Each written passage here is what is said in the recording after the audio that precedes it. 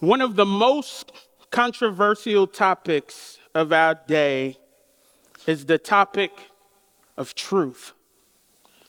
Though it may not always be the theme or topic of every conversation, most, if not all of our divisions and debates of today finds its focus centered around truth. We are constantly dealing with questions of who or what is right, or who has the right to impose what is right on others. We constantly, church, see it in the news, on social media. Even now, as I am before you, I am up here proclaiming the gospel, and I am working to persuade you of its truth. You hear me speak about truth many times, church, because truth is of great importance. But church, why is it that truth is so important to us? Why do we spend so much time debating over it and trying to get others to believe it, church? Well, I believe that the reason why we do these things, church, is because truth determines action. Once something has been deemed true, it requires you to do one of two things: either accept it or reject it. And its validity, church, elicits action. Action that becomes the basis for how we relate to each other and how we relate to God. This is why, for many, church, truth becomes a barrier as many desire to relate to others based on their feelings rather than truth. Rather than truth itself, they argue for a perception of truth, church. But the truth of the matter is, no pun intended, or maybe it was, that in a society where we are called to live together, relative truth, church, does not work. There must be some moral agreement. There must be some moral truth that societies are built on, church, a morality that you cannot escape or dodge, but rather something that you must accept or reject. Something that determines, church, what is right and what is wrong. Where actions have consequences. Consequences, church, that we will eventually have to face regardless if we reject or accept truth. This is why truth matters, church, because it is what we build our lives around. It is what develops, church, our worldviews, our systems and ways of life. Have you ever thought about what would happen if mathematic equations were relative? If we decided, church, that 1 + 1 = 2 was only true based on how we perceived it, our whole world, church, would fall apart. Our whole system of thinking, of living, of producing, that all finds its foundation in that simple equation. Almost everything we do and say is affected by that simple truth. The food we eat, the house we live in, our bodies, how they function, the medication we take is all focused around the simple equation of 1 + 1 = 2. If we made that relative, how would we function, church? If we just took that simple equation and said that we have the right to decide whether it is true or not, our whole world would fail to function. This is why, truth matters.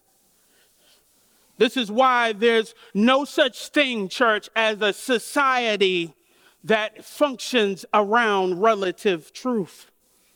For that type of society, church, will be a society without morality. And it will cease to be a society at all. But it will be anarchy. A world where everyone does what they please, where all that matters is the individual and their truth. What brings them pleasure and makes them happy. Where their only concern is about themselves, where they disregard the dignity and value of others. And this is the world, church, that many are fighting to have today. A world where they can do what they want, where they can be who they want to be and live how they want to live. But the question that we must wrestle with, church, is what happens when what you think or feel is true collides with what someone else thinks or feels is true? What happens when that person comes to your house that you've been paying on and says that it's theirs? What happens when the truth of one with a twisted mind puts someone in your family in harm or danger? This is a question that many societies have wrestled with for ages, church, and it's why we create rules and laws that govern us. Rules and laws that are centered around truth. Rules and laws that are centered around morality. Rules and laws that are created and upheld by those who are called to govern it with their authority. Those who will be fair and just. Those who will not only think about their needs and feelings, church, but will think about the society as a whole. Those who will not be impartial, church, but those who will judge rightly so that our society will function in a right way. Church, this is why truth is important. And this is also why the question of who has ultimate authority is important. Can you imagine what it will be like if we lived in a world, church, where those in authority disregarded truth? Where those in authority governed based on their feelings and desires rather than truth? Church, you don't have to imagine that question very long, because that is the exact thing that we see today in our society, church. As many go to Fox News and CNN for truth, as they look to their political parties for authority, many are following leaders and are giving authority to those whose perception of truth is skewed. Those who have a partial view of truth based on their desires and what they want to be true. They utilize their power and authority to fuel their agenda for their own glory. And though we think that this church, our day, is something new, let me be one of the first to tell you, if you haven't heard it before, there is nothing new under the sun. This is the very thing that we see in our scripture today.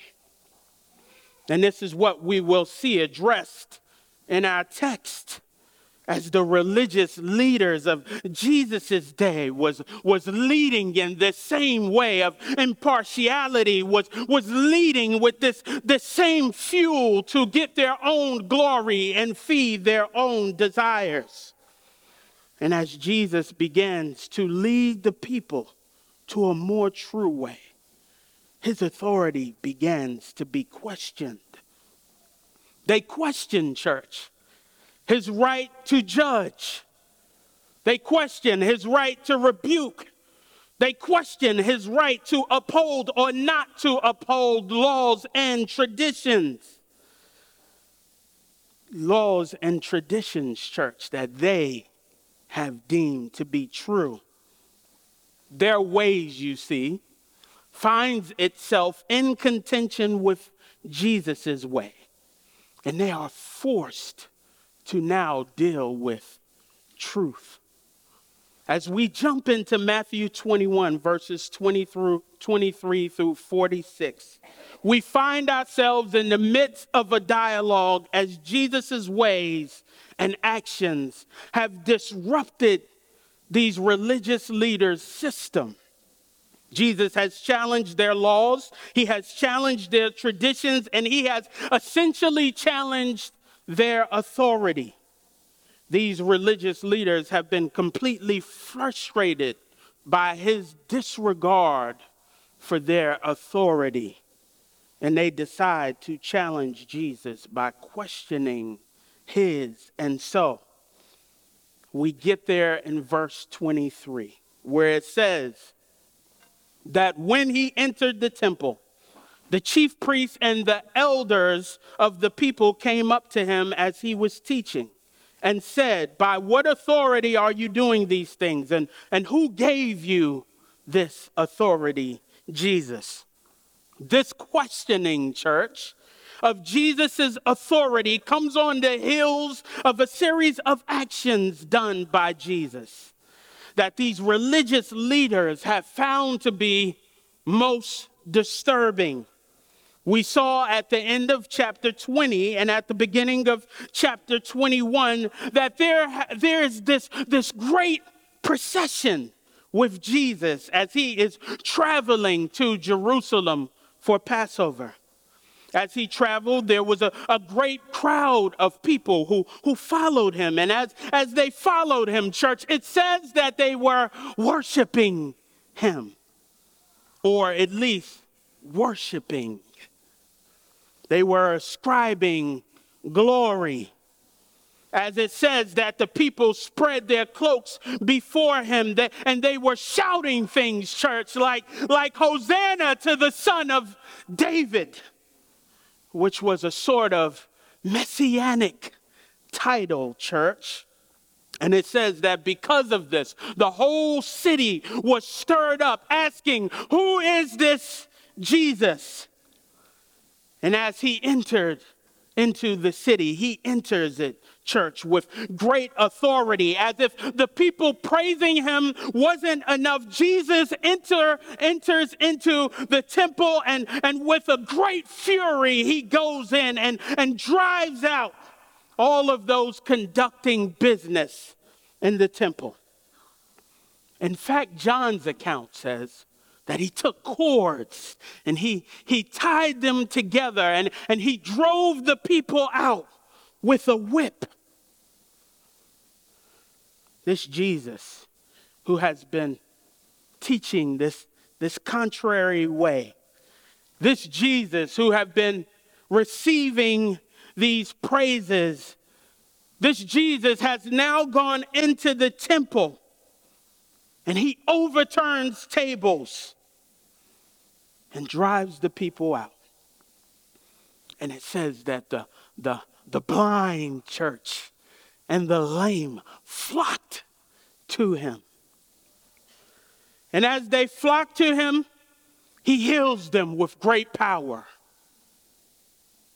And as he heals them, it says in chapter 21, verse 15, that the children even cried out. The children saw these wonderful deeds. The children cried out.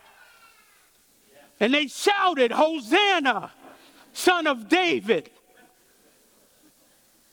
And as they shouted, it says that these religious leaders, church, were indignant. They were furious. They were beside themselves as these children were ascribing praises to Jesus. They were thinking, how could you accept such praises? They said, "Jesus, do you hear this?" But rather than rebuke the children's praises, Jesus affirms them, using scripture to justify it, church. As he says in verse 16, out of the mouth of infants and nursing babies, you have prepared praise.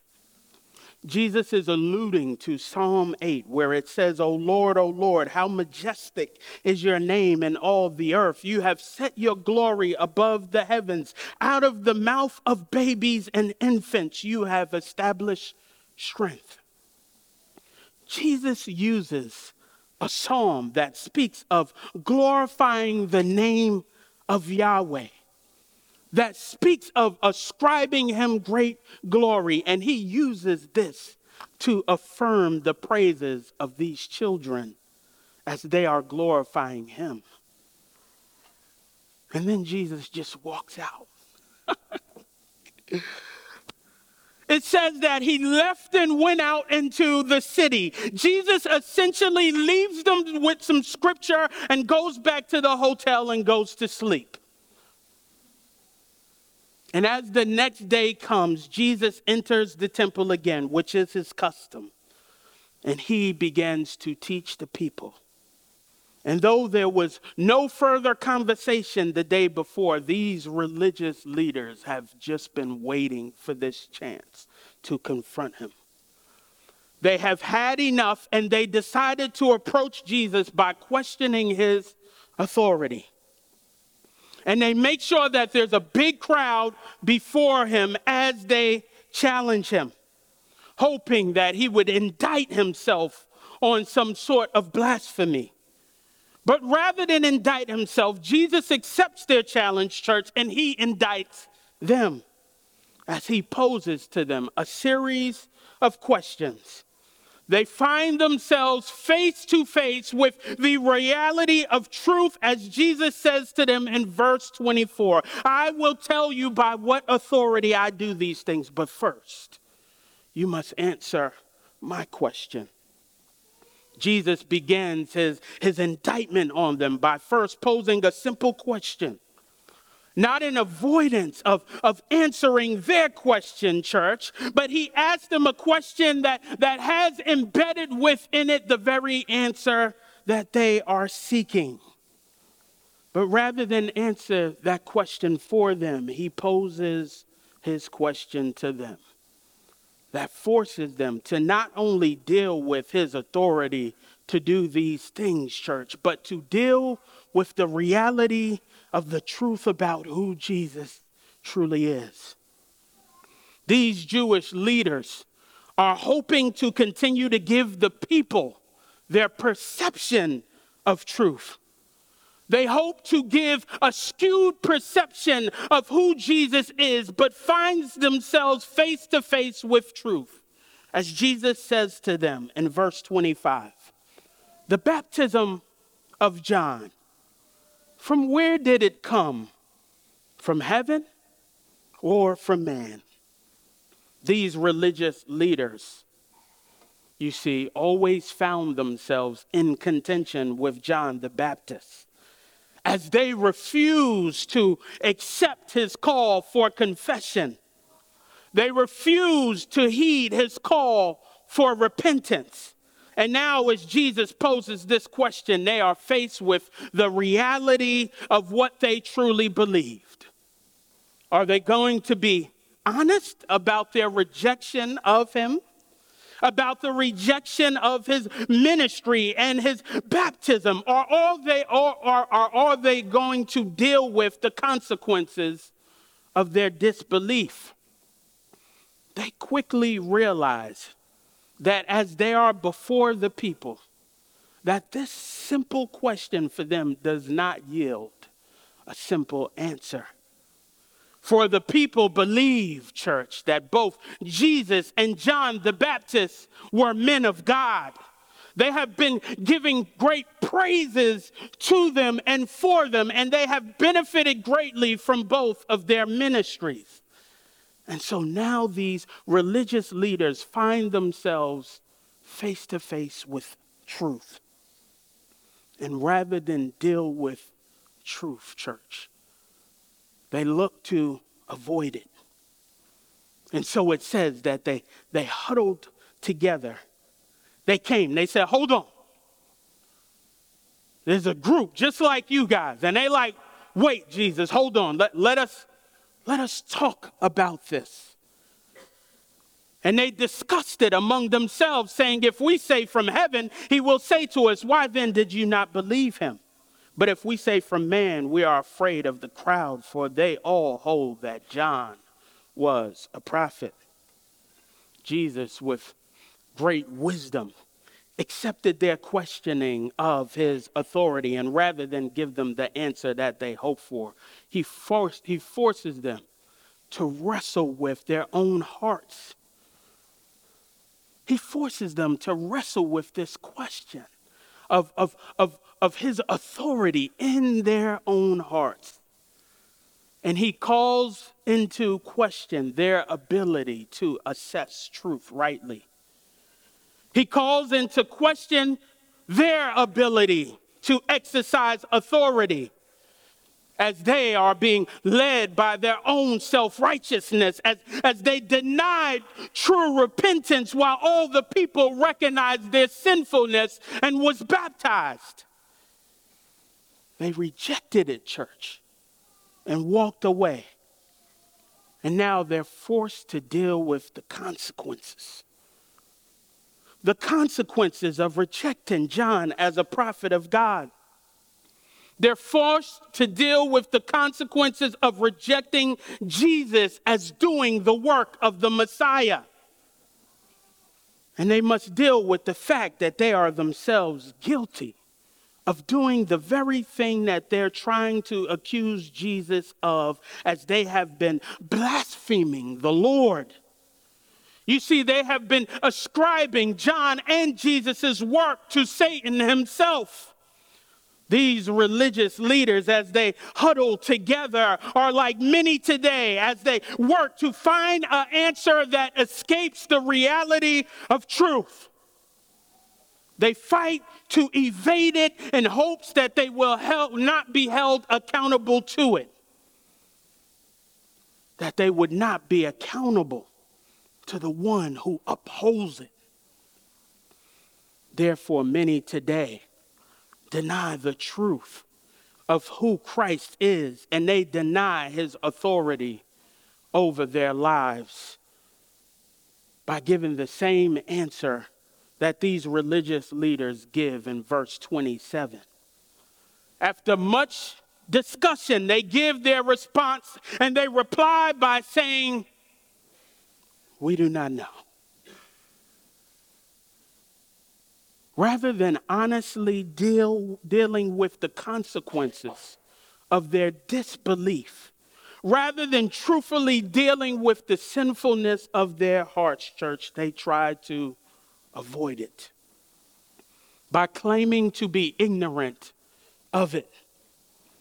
Many in the world today carry on in their lives, living as if they simply do not know. As if they simply do not know the truth about who Christ is. But Romans 1 does not let them off the hook, church. It tells us that their denial is not because of ignorance, church, but it is more so because they are looking to suppress the truth. It says, even though it is plain to them. But as we have already said, church, truth requires a response. And trying to avoid the question by saying that you simply do not know is truly a response in itself. One's actions and the way that they live their life many times will speak the truth about their hearts. And y'all must be sleepy this morning, but it's okay because it's about to get even deeper. Even as they work to avoid this truth with their lips, they must face the question of who Jesus truly is in their hearts. And we all are faced not only with this question about who Jesus is and the truth of it, but we're also faced with the reality of the truth about our sinful hearts. as everyone will have to give an account. Jesus does not owe any of us, church, an explanation of who he is. Jesus does not have to defend his authority to anyone, for as Romans says, the evidence is clear. This is why I believe he does not answer this question for them, but he forces them to deal with it themselves, as they already know the truth, church. Jesus' admission to who he is and to the truth about his authority in this moment would not have changed their hearts one bit, for they have already made their decision to not believe it. Therefore, rather than give them a verbal response, Jesus gives them a picture of reality as he shares with them a parable. A parable, church, that continues to expose them and their disbelief.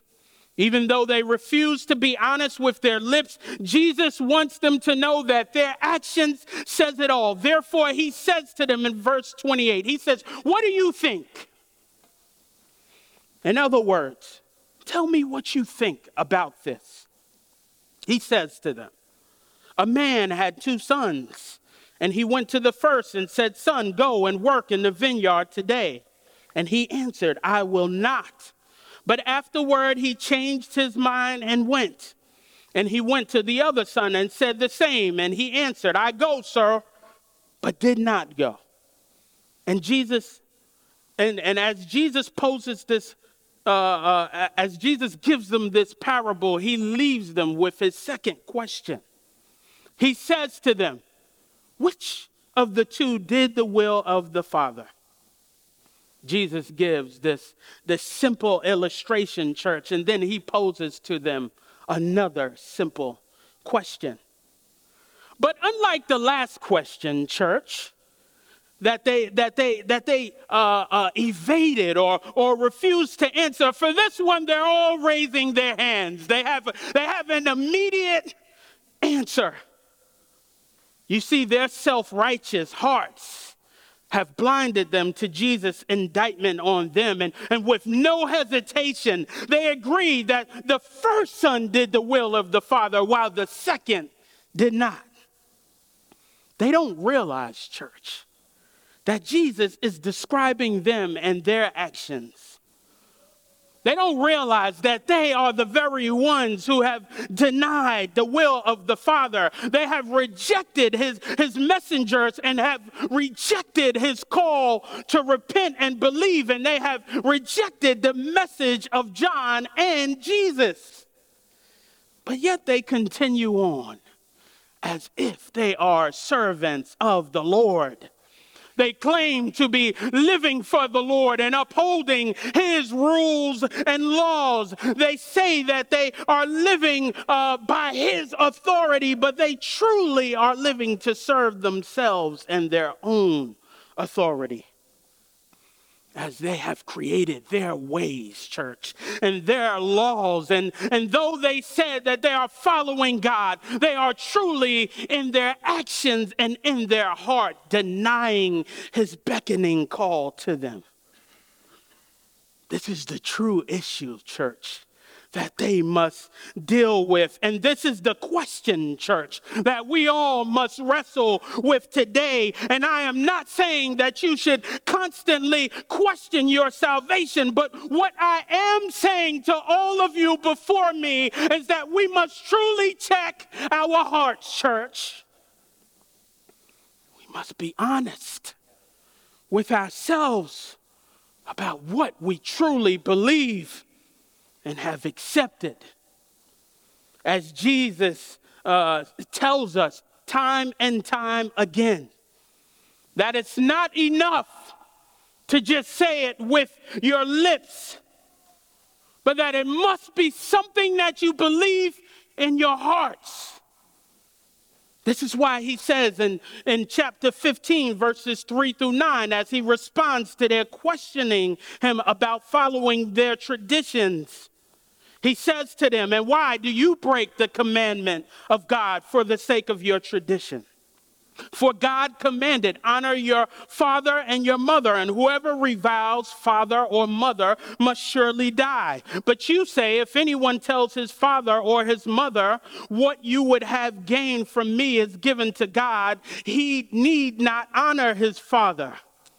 So, for the sake of your tradition, you have made void the word of God, you hypocrites. Well, did Isaiah prophesy of you when he said, the people honors me with their lips, but in their hearts is far from me? He says, in vain worship, in vain do they worship me, teaching as doctrine the commands of men. Or how about in Matthew 7, verses 21 through 23, as he says, not everyone who says to me, Lord, Lord, will enter the kingdom of heaven, but the one who does the will of my Father who is in heaven. On that day, many will say to me, Lord, Lord, did we not prophesy in your name and cast out demons in your name and do many righteous works in your name? And then will I declare to them, I never knew you. Depart from me, you workers of lawlessness. Jesus is constantly pointing them to their hearts as the central place where we must deal with the truth about who he is. We can create facades and outward appearances to avoid dealing with it, but internally there is no escape. Either we will accept it or we will reject it. That's why Jesus responds to them in verse 33 by saying, truly I say to you, the tax collectors and the prostitutes go into the kingdom of God before you. For John came to you in the way of righteousness, and you did not believe him, but the tax collectors and the prostitutes believed him. And even when you saw it, you did not afterward change your minds and believe. Jesus, once again, church, forces them to deal with truth as their hearts are truly telling of their sinfulness. Jesus makes it evident that the truth is plain to them as they can clearly respond to this parable. Yet as those who suppress the truth, they can't see how they are those who it truly speaks of. They refuse to see the folly of their actions, even as Jesus has plainly laid it out to them. This church, this daunting reality of the effects of sin is now before all of us. For Jesus says there will be many, not a few, church, but many who will say, Lord, we did these works in your name. But truly in their hearts, they never knew him. And he never knew them. They will realize on that day that their works is not enough. That their self-righteousness is not the standard, but that it's only by believing the truth of who Christ is and submitting to his authority that they will truly enter into his kingdom, church. Though these tax collectors and prostitutes in this world were seen as the lowest of the low based on their standards, Jesus says these men and women will go in before these devout religious men. Not based on earthly status, church, but based on repentance and faith. The very thing that these religious men refuse to recognize and do. Church, I've counseled brothers and sisters who claim to follow Christ, but refuse to recognize the sin in their hearts. I've witnessed to unbelievers who denied Jesus and his authority. Many of them have refused to turn from their wicked ways. And much like these religious leaders, they have denied the truth of the gospel. And so I must ask, as I stand before you, is this you today? Have you become comfortable in your self-righteousness? Have you become secure by your proclamation with your lips? Are you one who have worked to deny this truth, believing your skewed perception of it? Let me tell you today, if you don't believe this word, this gospel, there will be no place in the eternal kingdom for you. Not only will those who are looked down upon go in before you, but you will find yourself facing a much greater fate as you're left to deal with the truth about Jesus and his eternal kingdom. Jesus gives them, church, one last parable and leaves them with one last question that makes evident the consequences of their rejection of him. That makes evident the consequences of their refusal to repent. Jesus begins his last parable in verse 33 as he explains to them how there was a master of a vineyard. It says that this master brought in workers or tenants to tend to it. And he provided for these workers everything that they needed to work it, that they might produce an abundance of fruit. And he leaves this vineyard, church, in their care, and it says that he goes away. And as the season for fruit approached, the master sent his servants to the tenants that they might get the fruit of the master. And as the servants came to them, it says that they decided to beat, stone, and kill them. Rather than deal with their fruitlessness, they reject and killed the servants, to where the master then finally sends his son, saying they will respect his son. But instead, they recognize that he is the heir, and they plot to kill him. And they plan to steal his inheritance and make it their own. And so they decide to throw him out of the vineyard and kill him. And after telling this egregious parable, Jesus poses to these religious men one last question. As he says to them in verse 40, "When therefore the owner of the vineyard comes, what will he do to those tenants?" And just like the last question, church, these religious leaders are quick to answer. Remember, they are the upholders of the law. And you can almost feel their self-righteousness in their response, as they with great contempt call these men wretches. And they call for the master to put these men to a miserable death. For them, once again, the answer to this simple question is clear. And once again, church, they fail to recognize Jesus indicting them on their faults. They failed to examine themselves and their hearts, and they failed to see that they might be these miserable wretches. These men, church, are experts in the law who are supposed to be of great wisdom. And once again, they have failed to see Jesus's point.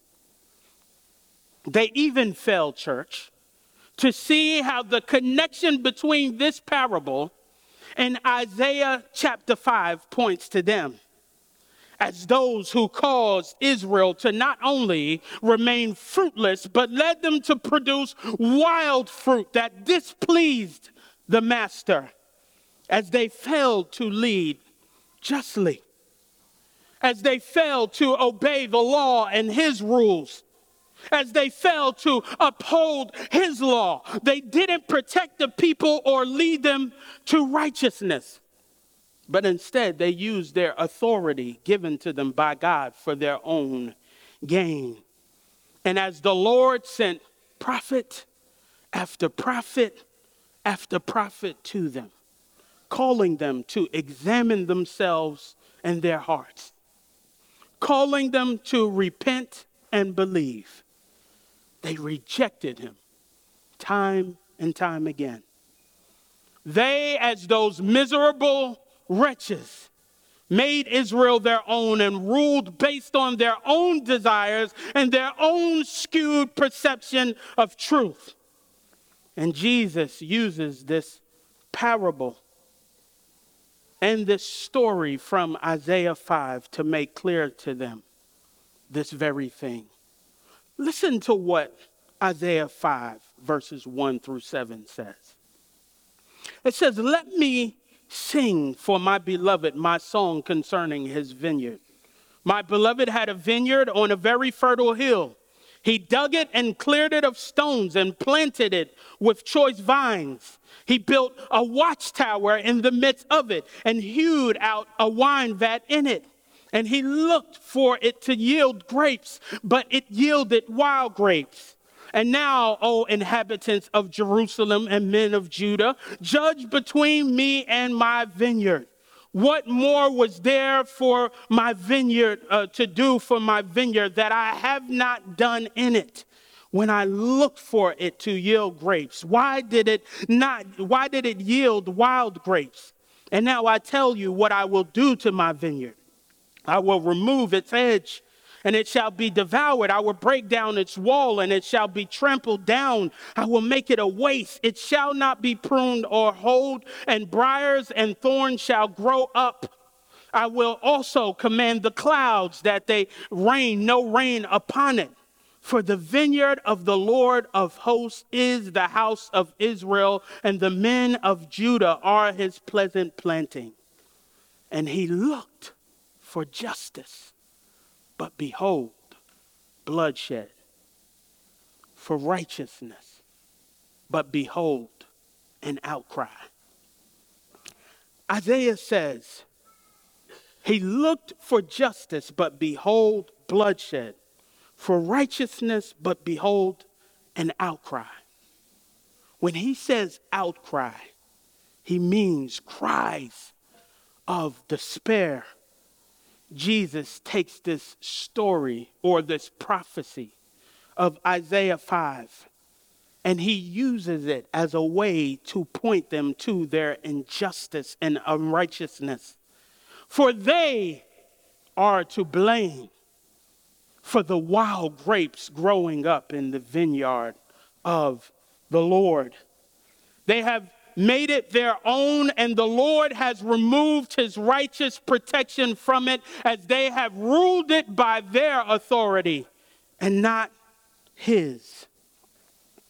They have usurped his authority and have stolen his vineyard for their own glory.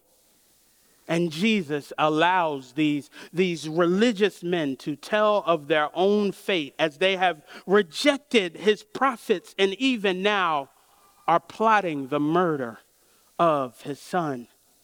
He uses the very voice of a prophet to make clear the evidence stacked against them as they have denied and rejected his prophets. And they also, church, have denied and rejected him and his authority as the chief cornerstone. And so he says to them, "Therefore I tell you, the kingdom of God will be taken away from you and given to a people producing its fruits, and the one who falls on this stone will be broken into pieces, and when it falls on anyone, it will crush him." Jesus, church, leaves no ambiguity to the reality that they are now facing. But he makes clear that he is speaking of them. He says, "Therefore I tell you that the kingdom will be taken from you He accuses them directly, and he agrees with their assessment, church, of what they are deserving of, as they have denied John and have rejected him. Psalm 118 tells us that this cornerstone, church, is the one who is the gate to righteousness and salvation. And Jesus makes it clear, not only will those who have rejected him not enter into his righteousness and salvation, but they will not enter into his eternal kingdom. But also, he lets them know that this action of rejecting him will not be without consequences. But he also will have his vengeance against them. As the scripture says, he will crush them. Everyone will have to give an account, church. I know this isn't the message you were looking for this morning. For he will avenge his righteousness. He will punish all who reject him, all who reject his truth and authority, all who live for themselves and their own pleasure, seeking to steal his glory and his authority. They will have to face his wrath. He will call them to justice. He will right every wrong and deal with every injustice as many deny him and deny his truth. He will deal with them, church. He will deal with all of these pastors and leaders who are defaming his righteousness, all of these preachers who are preaching false gospels and who refuse to heed the call of his word. They will have to face his great wrath, and he will have his day, church. He will have his day, unbelievers. But until that day, he gives you every opportunity to hear his truth and believe. He gives you every opportunity to repent and turn from your sin. He is patient, and his love, church, is steadfast.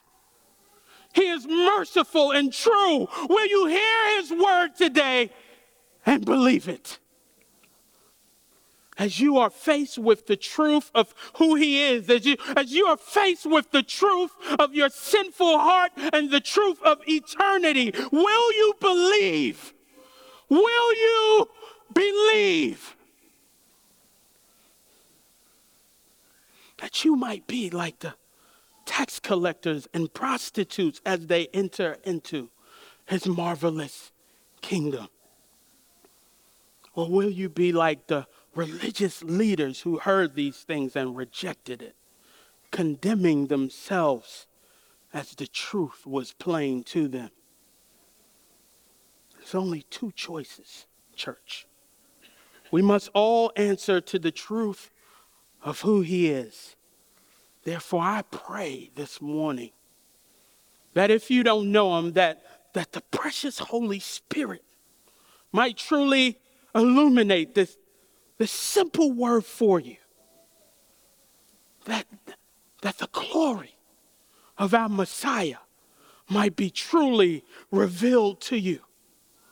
That you might see the great power of his cross as he laid down his life.